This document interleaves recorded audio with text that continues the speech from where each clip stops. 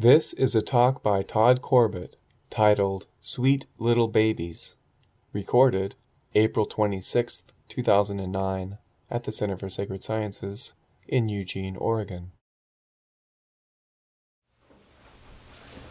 So, as I mentioned, I got a question in the question box from Vip, and I'll read it to you. Here's the question.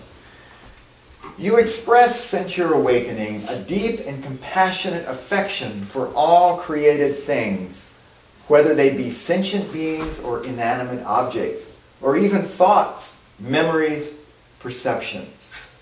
You refer to these products of the mind sometimes as sweet little babies, with the implication that each has its own life cycle of birth, a passing apparent existence, and finally annihilation. So the question is this gentle and simple loving of our own mind stuff actually a practice? And any tips for cultivating detachment as we practice a loving gratitude for all of creation? It's actually a very beautiful question. Thank you, Viv. Appreciate it. So let's look at the components of this. Several different things here prior to his question. He says, you express, since your awakening, a deep and compassionate affection for all created things. Do I? There is definitely something like that going on. Who's doing it? Who would that be? Something does it. Something's doing it constantly. Now, as we say at the center, consciousness is all there is. Well, consciousness loves to create. All of this. Moment to moment.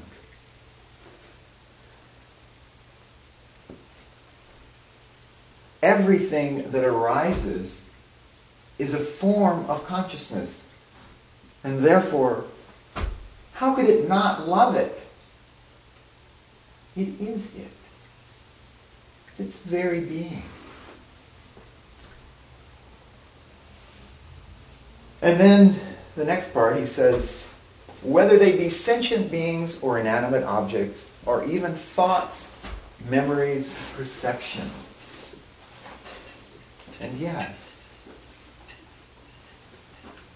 notice your thoughts. Random, mundane thoughts. They are all expressions of the One. They are the One, showing itself in that moment and then passing away, never to be seen again. No repetition here. Everything is new, always. In every moment.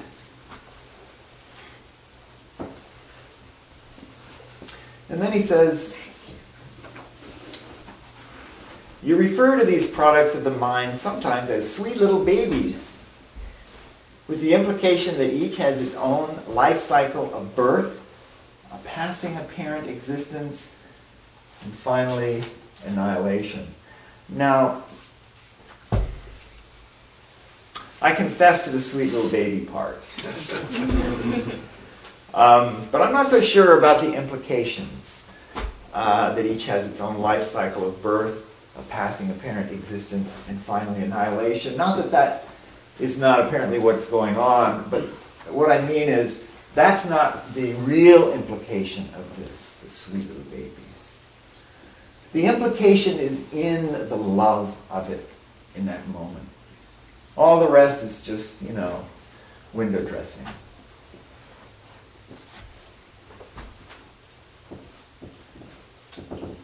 The sweet little babies part, I'll talk about that more later, but basically it is something that I discovered on my path in the midst of difficult times and some very powerful mind states that were impossible for me to fathom. They were killing me. That was the sense I had at the time.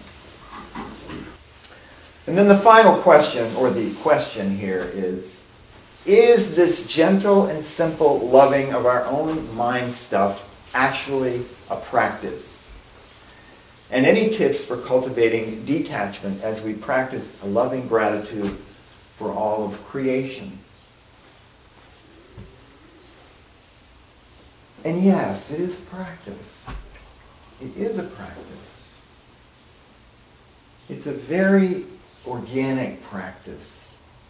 And it's organic because it actually comes out of our own nature. It is a practice that is inspired by our own nature. It is the enlightened intent behind all of our practice, all of our arid, tedious mental practice. Behind all of that is this heart. The heart of oneness. What we truly are.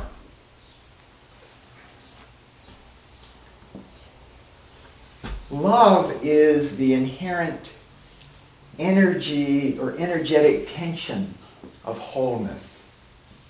We feel it. We're always wanting love. We're always wanting to feel that more. Our awareness, this very ordinary awareness that we experience constantly in our lives, is love. That's what it is. It's wholeness. It is unconditioned wholeness. It's what's looking out through your eyes right now. We think we know what it is. And in thinking that we know what it is, we obstruct it. Whatever appears is a quality of awareness. It is awareness. It is wholeness. Whatever we see, whatever we feel in that moment of arising, that is our wholeness. Right there, showing itself. It doesn't matter. It can be smelly. It can be rude. Wholeness. Right there. It is our true heart, this wholeness. Our true self. Though it may express itself, as a chair or a window, a wall or a person, it remains whole.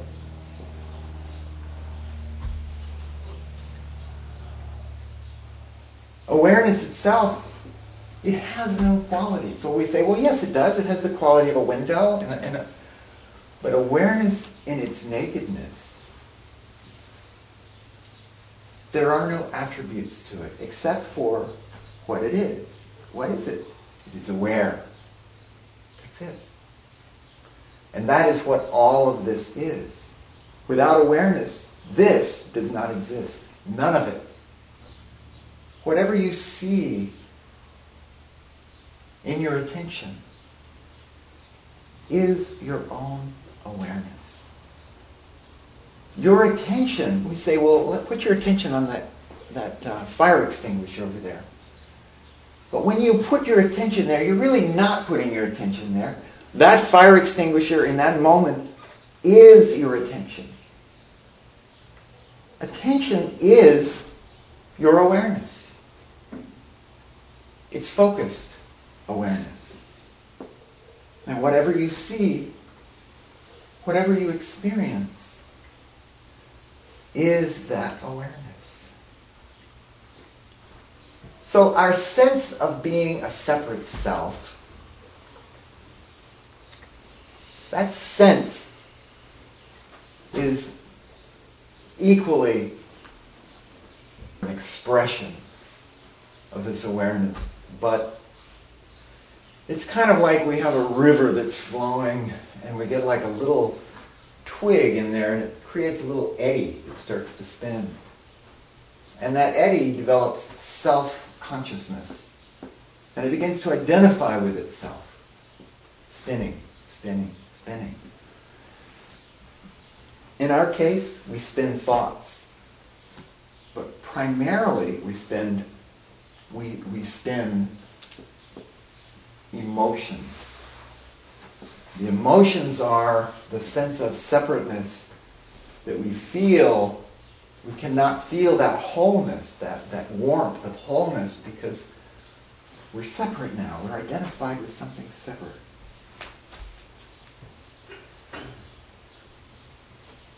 But we struggle with it because we sense that some of this is the wholeness, so we grab on to things that feel good and push away things that don't feel good. And this is how our sense of self begins to grow, becomes stronger. We develop deep emotional ties to it. And then it's very hard to see the river flowing all around us, because we feel separate from it. And to us, that river, well, it's scary. It's a big river. We're just little. We're just right there in the middle of it, and it's frightening, scary. So the process of awakening is awakening out of this little eddy, this spin. We awaken out of our sense of self. It's like we've been dreaming that we're separate. Now, it sounds like, well, awareness just ought to knock it off, because we suffer a lot. But awareness loves to express itself, and it's this kind of exuberance of expression. We wouldn't want it to stop. That's what our life is. Everything that's arising. Just feel yourself sitting there. The sense of you being there is the experience of arising and passing away. The very sense of all sensation is this flowing, moving, bubbling of the old dying away and the new being born. In that moment, being born, being born, being born. Always new. And so things feel, we can experience things precisely because they are passing away and being born moment to moment. So creation is an act of love, obviously. We're being given all this. It's free. It's just bubbling up. Here we are. Quite amazing. When Muhammad asked Allah why he created all of this, he was told, I was a treasure that longed to be known. This is. God knows herself through all of this. God loves to see herself in all creation, in all of these forms. And just look around. You see something that's just amazing. Well, it doesn't take much. A window, for example, or your breath. All of these things take on totally new meaning when we begin to recognize what they are, or more precisely, what they are not. They are not a thing. They are not separate. We begin to notice that the very seeing of a thing is showing us the total unity of what is there.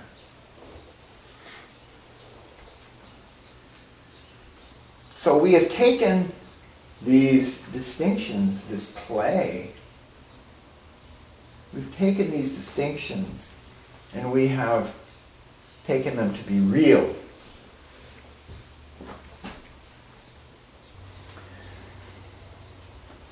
And we begin to feel like we have awareness. Feel your own awareness. But you don't have awareness. all of your experience is arising in awareness. Nobody sees or is aware of awareness. Only awareness is aware.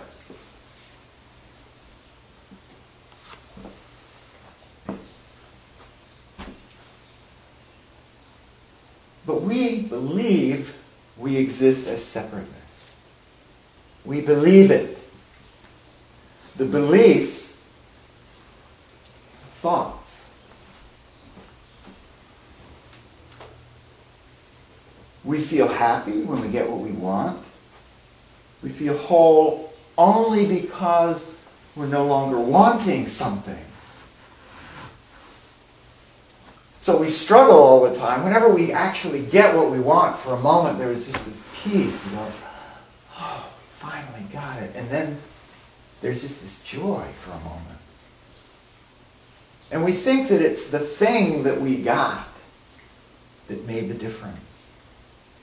No. It's just that we are not wanting. We are not wanting. That sense of separateness is driving it. And as long as we're separate, we're always wanting something. Wanting to live. Wanting to be a person. It's a very amazing process. When it feels unhappy, that is when it is wanting. So we're already whole. This is the puzzle. We're already whole. We are that wholeness. And yet, we don't know it.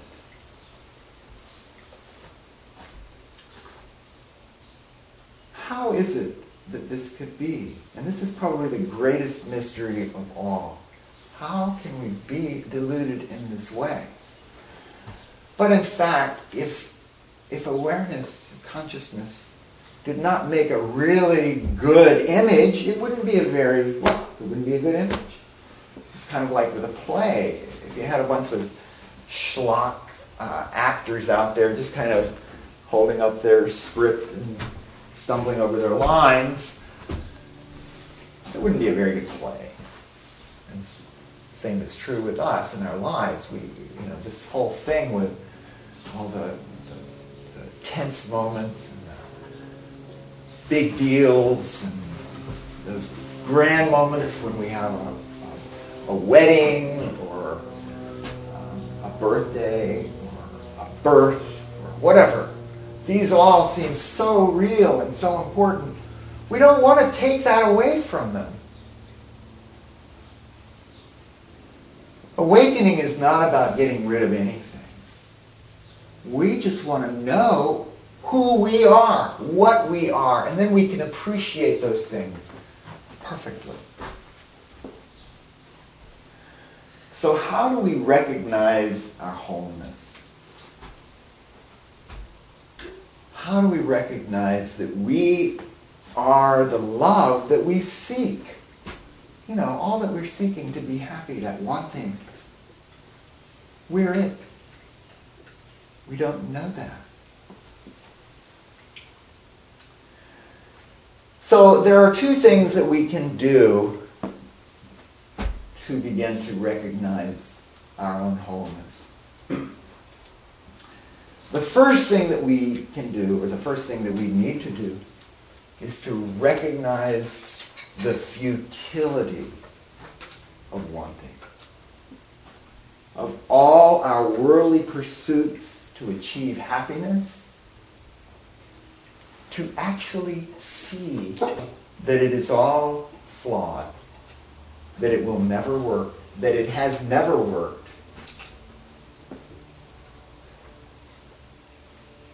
We will never reach that point where we feel better. It maybe will last for a brief period of time, but it will not last for long. Abiding happiness through worldly pursuits is not possible. Now, I can say that all day, but only you can recognize this. And the way you recognize this is to start to pay attention in your life and notice when you think you're happy, Notice what makes you happy. You know, the ice cream's coming, whatever. I finally got it. Yes, it's got little nuts on it. It's really good. And then it's gone. And there's that kind of funny taste in your mouth. You know? It's gone. And all of that leading up to it, it's gone. A lot of pizzazz going on. It's empty. So then we must see, once we get that part of it, then we must see the real magnitude of the problem. We have a lot of ideas, a lot of stories. They're not the problem.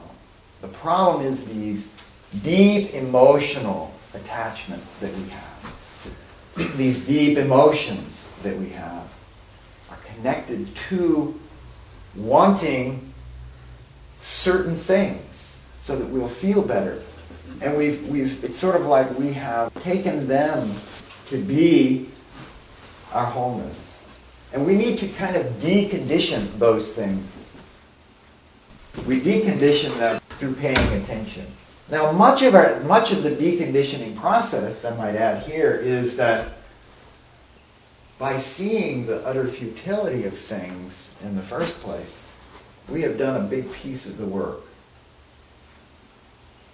It requires attention. So these deep emotional attachments that we have tend to reify things in our moment-to-moment experience. And this is the problem that we get into. Even though we may see that everything is futile, we still are caught in this trap. Moment-to-moment conditioning is driving us along. We may see this, but there's nothing that we can do to stop it. It is these deep emotional attachments that reify our experience. You cannot tell a self that it is imaginary. It doesn't work. I've tried. It doesn't work. Well, except for, Hui Ning. He was one of those guys that, he went to the marketplace. This was a guy that had never been to school. He was basically just a woodcutter. And he was hauling some wood. And he was at the marketplace and he overheard, I think it was the Diamond Sutra being read, and he heard part of it. Maybe he listened to the whole thing. I don't know. When he was done, he woke up. So there's a guy that you just tell him. And they go, oh, okay. That's somewhat unlikely for most of us because we have so much conditioning, attachment. So what we come up against then with these attachments is preferences. Here's a quote by Zen Master Singstan. It says, "The great way is not difficult for those who have no preferences. When hope and fear are both absent, everything becomes clear and undisguised. Make the smallest distinction, however, and heaven and earth are set infinitely apart. If you wish to see the truth, then hold no opinions for or against anything." So if we have a lot of really strong emotional attachments to things, those preferences, those attachments are setting us apart from our wholeness.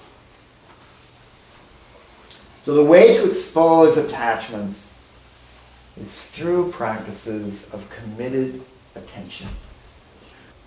We meditate on the breath or anything really to stabilize our attention so that when we are feeling something, we notice when the feeling suddenly goes into thought. In our normal, unstable mind, we have a feeling and we have a thought, and we have another feeling, and another thought, and another feeling, and we don't even notice that that's happening. It's just, we're just churning along. When we begin to start to see how these things are playing off of one another, then we develop a little space in there. We start to see what is arising each time. Very different. Our identification with these processes starts to drop away a little bit. It's not as alluring. It's not as much me as it was before. Now, all attachments manifest as grasping, aversion, and apathy. This is the way attachments work with us. And often they play off of one another. So when we're paying attention with our meditation, it is very helpful right off to notice how we start to grasp, how we start to resist, and how we begin to become apathetic, how we just kind of want to go to sleep, we're bored, whatever. The greatest place to see this is right there when you sit to meditate. We have a lot of hope. We have a lot of, we're kind of grasping at this idea of, wow, I feel really bad. Meditation's going to help me. And so we get on our cushion and we're meditating. And we're having some really good, clear states there at first, and then the mind starts going, and we won't even know it for 10 minutes. We've just been off to the Bahamas, and we realize, oh my God. And so then we go, okay, that's right, I'm supposed to just let that go, and I just hang out, okay, yeah, there. Now we're having a good one. You see, grasping, right there, grasping. Because we're grasping, we're obliterating our meditation, and then thoughts all over the place, grasping, we're hungry, or sleepy, aversion. And then finally we just throw up our hands and go, I think I'll go take a nap. And that's apathy. So right there, you see the three of them are playing off of one another. So stability of mind comes from doing the practice regardless of this. Maybe I didn't get enough sleep last night. I'll just go ahead and take a nap. And then when I get up from the nap, I'm going to do this little sitting. So I get up, I do the sitting. And I watch and the mind goes all over the place. Fine. You notice grasping. This becomes the meditation. You start out, you're just doing the breath. It's just to establish stability. But after a while, you then start to use that stability to discern what's arising in this moment. Thoughts arise, feelings arise, and you see grasping. Oh, grasping. And then you go, wow, I'm getting it now. And right there, you see, you're grasping. But you didn't see it that time. And so suddenly your meditation falls apart again.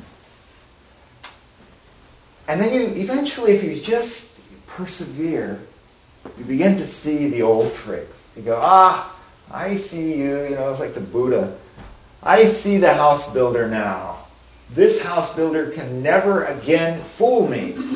Because every time I start to see any kind of an emotion like that and I identify with it, all I'm doing is I'm deluding myself. I see it. And this is the process of relinquishing these attachments. Now it sounds like we're getting rid of our attachments, doesn't it? We were talking about loving the sweet little babies, attachments, mind states. We are loving them. It's not like we're trying to get rid of them. In fact, if we're trying to get rid of them, what are we doing? We're grasping. So it isn't about trying to get rid of anything. We're letting them be there. We're not pushing them away. If we feel that energy of grasping, there it is. That sweet little baby. We just let it be there. We hold it. It's suffering. It's suffering because we have pulled our attention away from it. We are pushing it away. It wants to show itself. The little baby's starting to holler. So we just hold it, and in the process of holding it with our attention, it then can be what it wants to be. It can then be freed back into the flow of the river. Freed. So just by being aware of it in that way, it's no longer yours. You see, this is the problem we have. We think that this feeling of grasping is our feeling. It's not. It has its own nature. We are just aware of it. But we identify with it as we pull away, and in that way, we create this sense of it being me. So by allowing them to be there, we give them space. And that is so wonderful, because in that space, then we see them more and more clearly. This is love. This is love. We're loving our little babies. That's what we're doing.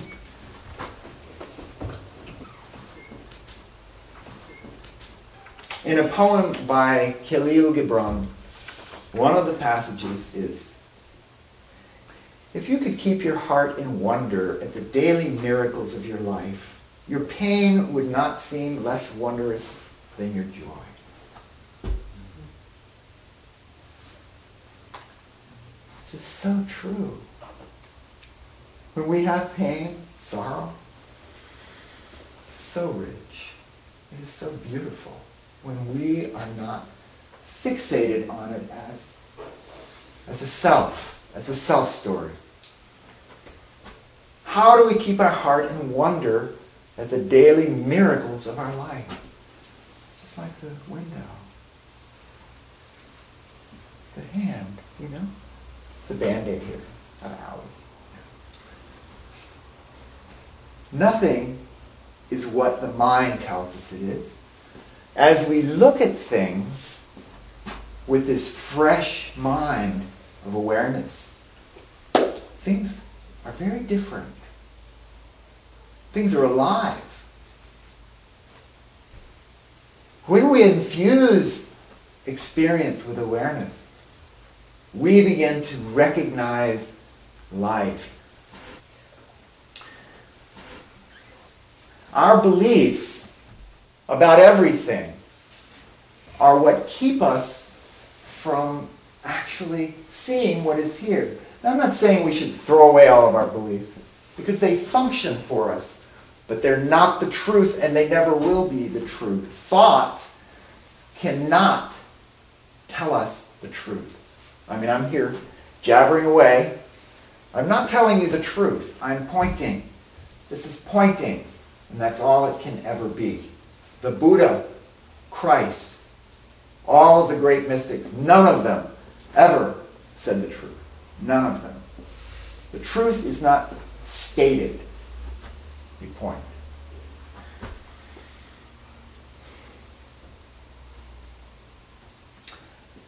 So if you believe a thing is separate from you, you will grasp it, you will avoid it, or you will ignore it. Something to keep in mind. And if you don't, those three things are not possible.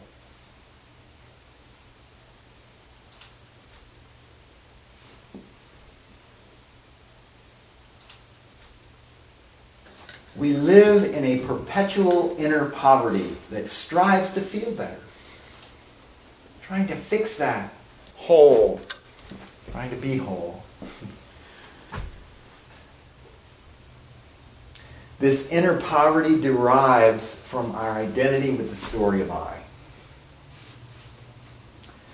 Yet when you look to find this I, this me, what do you find? You find sensations. You find more sensations. You find thoughts. You you find more thoughts, feelings, emotions, all kinds of images. But when you really look with this discerning, stable attention, you won't find one. There is not one there. Awareness has no qualities except for awareness.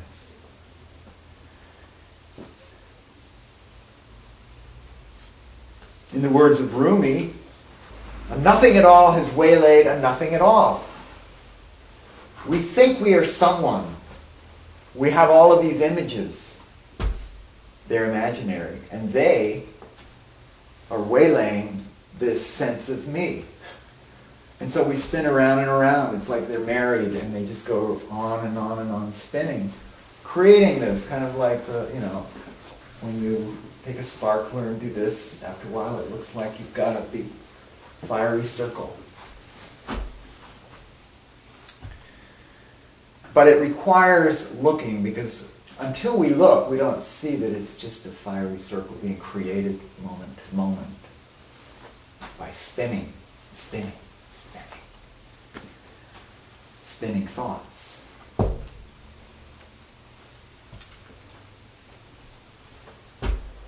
Though we must look for ourselves. We must let all attributes of self-sense show themselves completely. And what are these attributes? Well, we have all of these things that we just talked about, plus we have all these heavy emotions like anger, jealousy, happiness, fear, confusion, bewilderment, contentedness. All of these emotions, seeing them as they actually are, allows us to recognize our intrinsic wholeness. It is not easy, however, when we feel angry to look at anger, or when we're embarrassed. You know those moments where you just, those are the moments to see it. In the words of Simone Weil, she says, "It is at those moments when we are in a bad mood, when we feel incapable of the elevation of soul that befits holy things, it is then that it is most effectual to turn our eyes towards perfect purity. For it is then that mediocrity comes to the surface of the soul and is in the best position for being burned by contact with the fire." What she's saying is those moments that are difficult for us, those are the times to really see. Those are the times that we have a lot of energy. If that emotion is seen in that instant clearly with stable attention, that energy from that emotion will go directly into your awareness. The awareness itself will be energized in that moment. And you will see more clearly. Everything just brightens up in that moment. So there's great value in bringing your attention right into the midst of those heavy emotions when they happen. But that is only possible if we practice and develop this stable attention through day-to-day practice and through mindfulness through the course of the day, which we can do with using preset practices, or in the case of what we were talking about earlier, the Lojong sayings, you can bring those into your day. These are all ways of bringing attention into what is here, because we are being told constantly that we are a person, a separate individual, and that the person that we're talking to is a separate individual, and all this is separateness, and there is no wholeness. And that is the prevailing belief of worldliness. That's what we've come to believe. That's what belief is. We want to cut through this belief. It's the fire of heartful attention she's talking about. She says,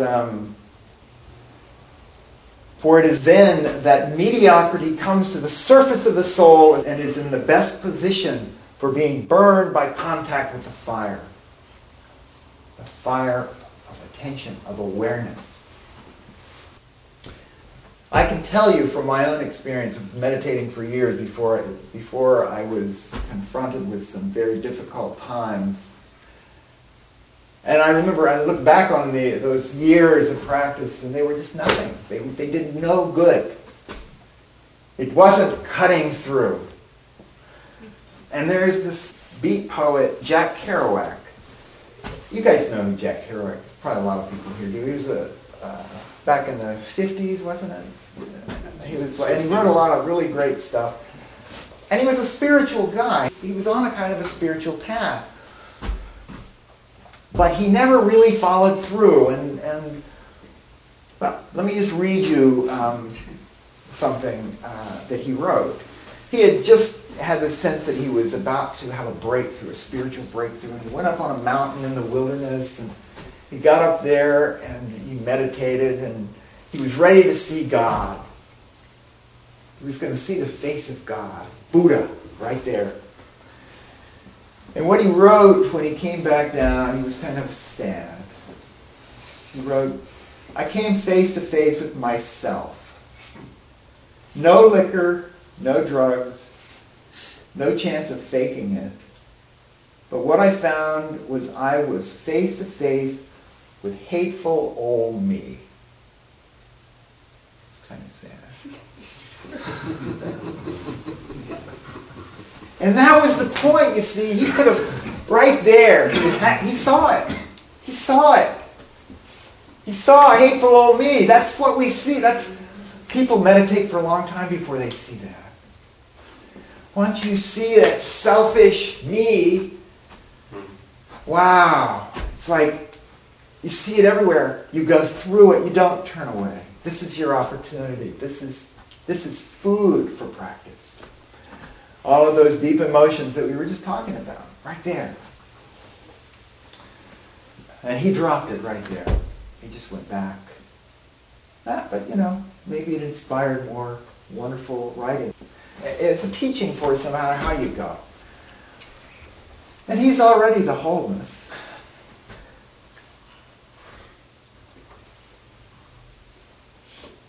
So it just requires a commitment to be with that hateful old me. And then we get to see what's really here.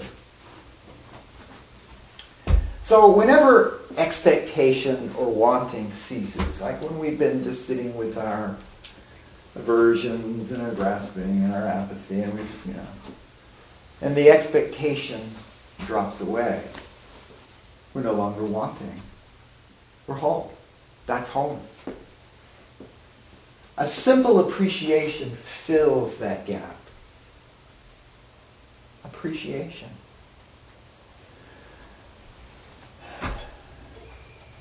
But whenever we want a mind state to pass, like, I want to feel better so I can appreciate. I want this feeling I have right now to go so that I can appreciate. This is the way we fool ourselves. That mind state is one of those little sweet babies. That's what they are. And we want to be with it. And so it's an act of love. You can't make yourself love. Love is already what you are, and the more you try to love, of course, you can't, because you're impeding the loving. You're impeding it. But when you just let be, the love is already there. It is what we are.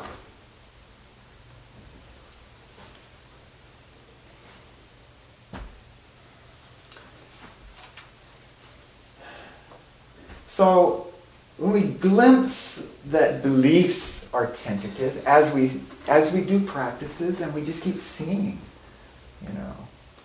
I think that's a hand, yes. But then when we look, we see, well, no, it's visual phenomena, and we have a story about this being a hand. What is it really? Well, I don't know.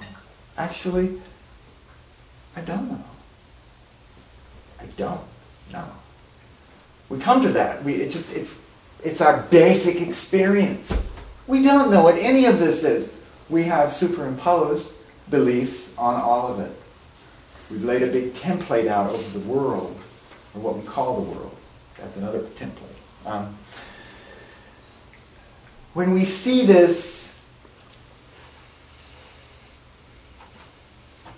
that rigidity in your heart softens. You become humble. Humility. Humility really is selflessness. Appreciation. Appreciation and humility go nicely together. When we infuse experience with awareness, this compassionate gesture. Well, here's a quote from Simone Weil once again. She says, "The effort that brings a soul to salvation is like the effort of looking or of listening. It is the kind of effort by which a fiancée accepts her lover in an act of attention and consent."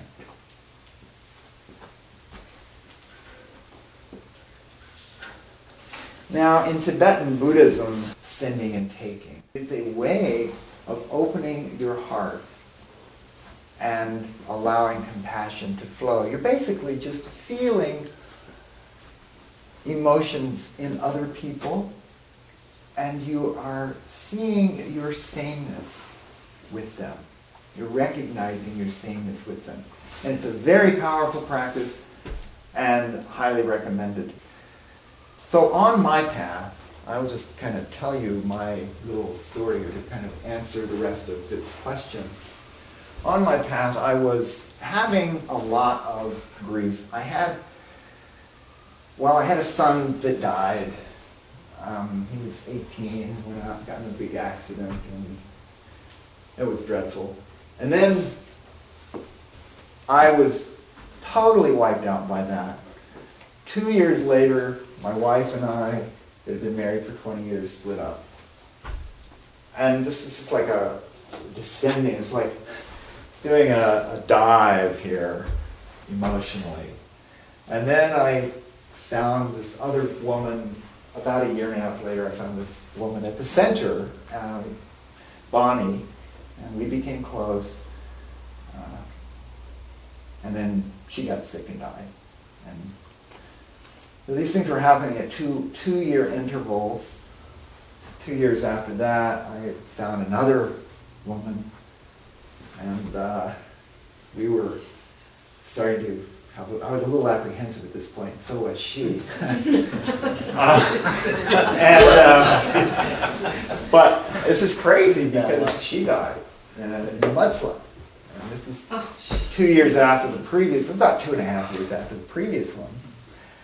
And so, and several other friends died in that one. So every time I thought I was kind of getting over the grief, well, back down in. And then my brother had a massive stroke 2 years later. And then about 2.5 years later, he committed suicide. So all of these things worked together to create a place where I couldn't deal with it. But I was coming to the center regularly, and in the process of being at the center and getting practices from Joel, I was able to work with most of this. I had a lot of techniques and things that really helped. But I got to a point where no techniques worked anymore. And I would sit for hours with sorrow, and it would be like a softball in my throat, and a feeling of queasiness in my guts. And I just felt like, well, it's going to just take me. And I began to resolve in that way. I began to go, okay, well, it's killing me. I could feel it. It was just this feeling like life was just being drained out of me. But it was just letting it be for a long time, just letting it be. But it was like a technique still. And then and I'm not sure what, I think it was the practice of Tonglen actually that triggered this in me, but I suddenly noticed that this feeling was like a suffering creature. This sense in I could feel it. It was like just a suffering sense of horror kind of. And I noticed it as a creature. And this is where this whole thing about, holding the sweet little babies. And I began to recognize they want love. They want to be held in awareness. They don't want to be pushed away. And of course, I'm always wanting to feel better. I want to feel better. So I'm sitting with it. Well, that's absurd.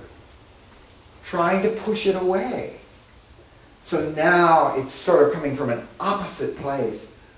Still sitting with it, but now it's this affection, this warmth would start to bubble up. And it was just a matter of days, and all of this stuff just was gone.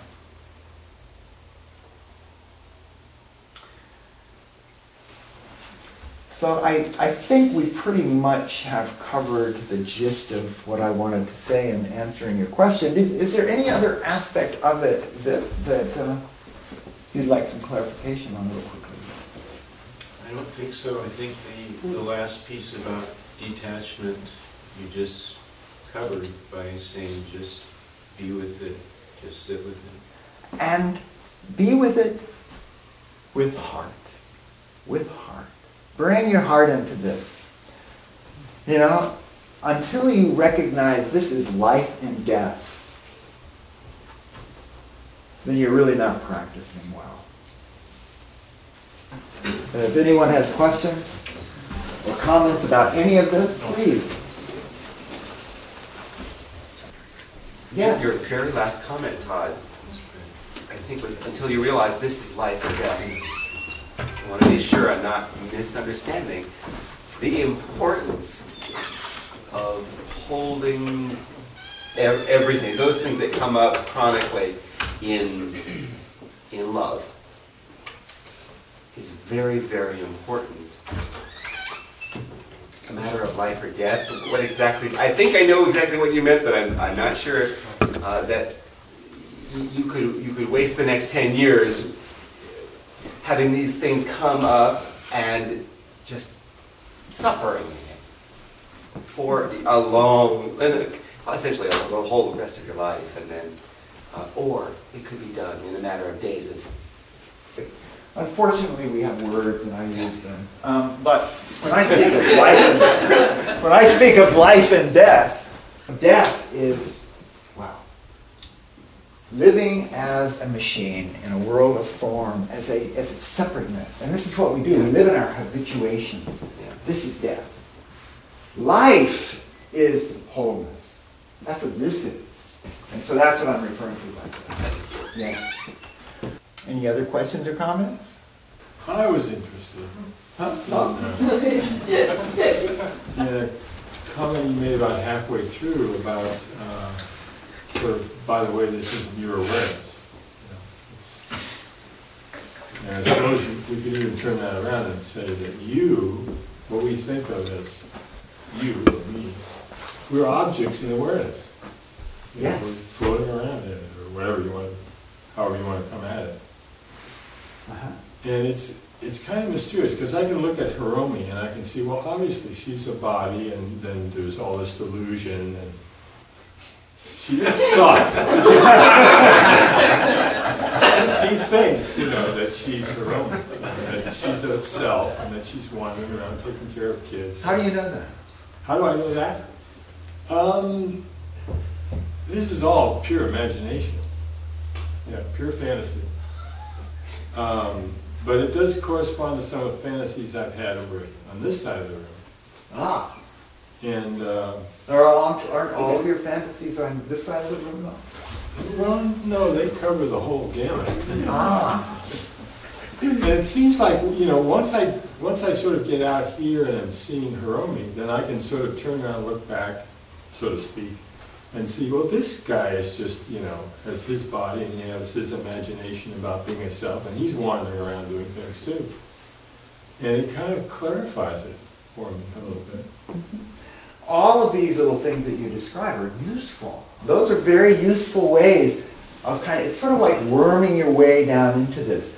But at some point, all of those images and stories are recognized to be only means to see. It's sort of like, because we have so many confusing delusions floating around, we need to use our delusions kind of to extract other delusions. And that's kind of what we do. It's sort of like having we get a thorn and we're out in the woods with a little knife. We get another thorn and we use that thorn to pluck out the first thorn. So it's the same kind of thing. We use thoughts and images and stories and it's kind of what we do with practices. Sit and look at your breath. Well, there is no breath apart from the awareness of it. But we utilize these practices to help us see that.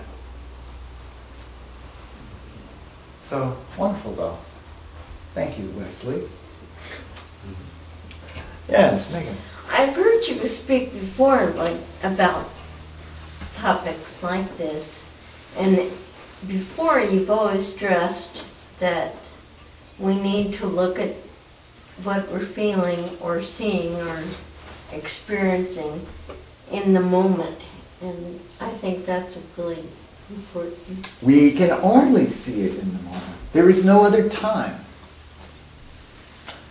So you're just saying that maybe I should have emphasized that. Isn't that also part of this? It is, absolutely. That yes. if we're sitting on a mountaintop experiencing this hateful me, we can't really experience that later when we're sitting and having a cup of green tea in our living room. We have to face it right then.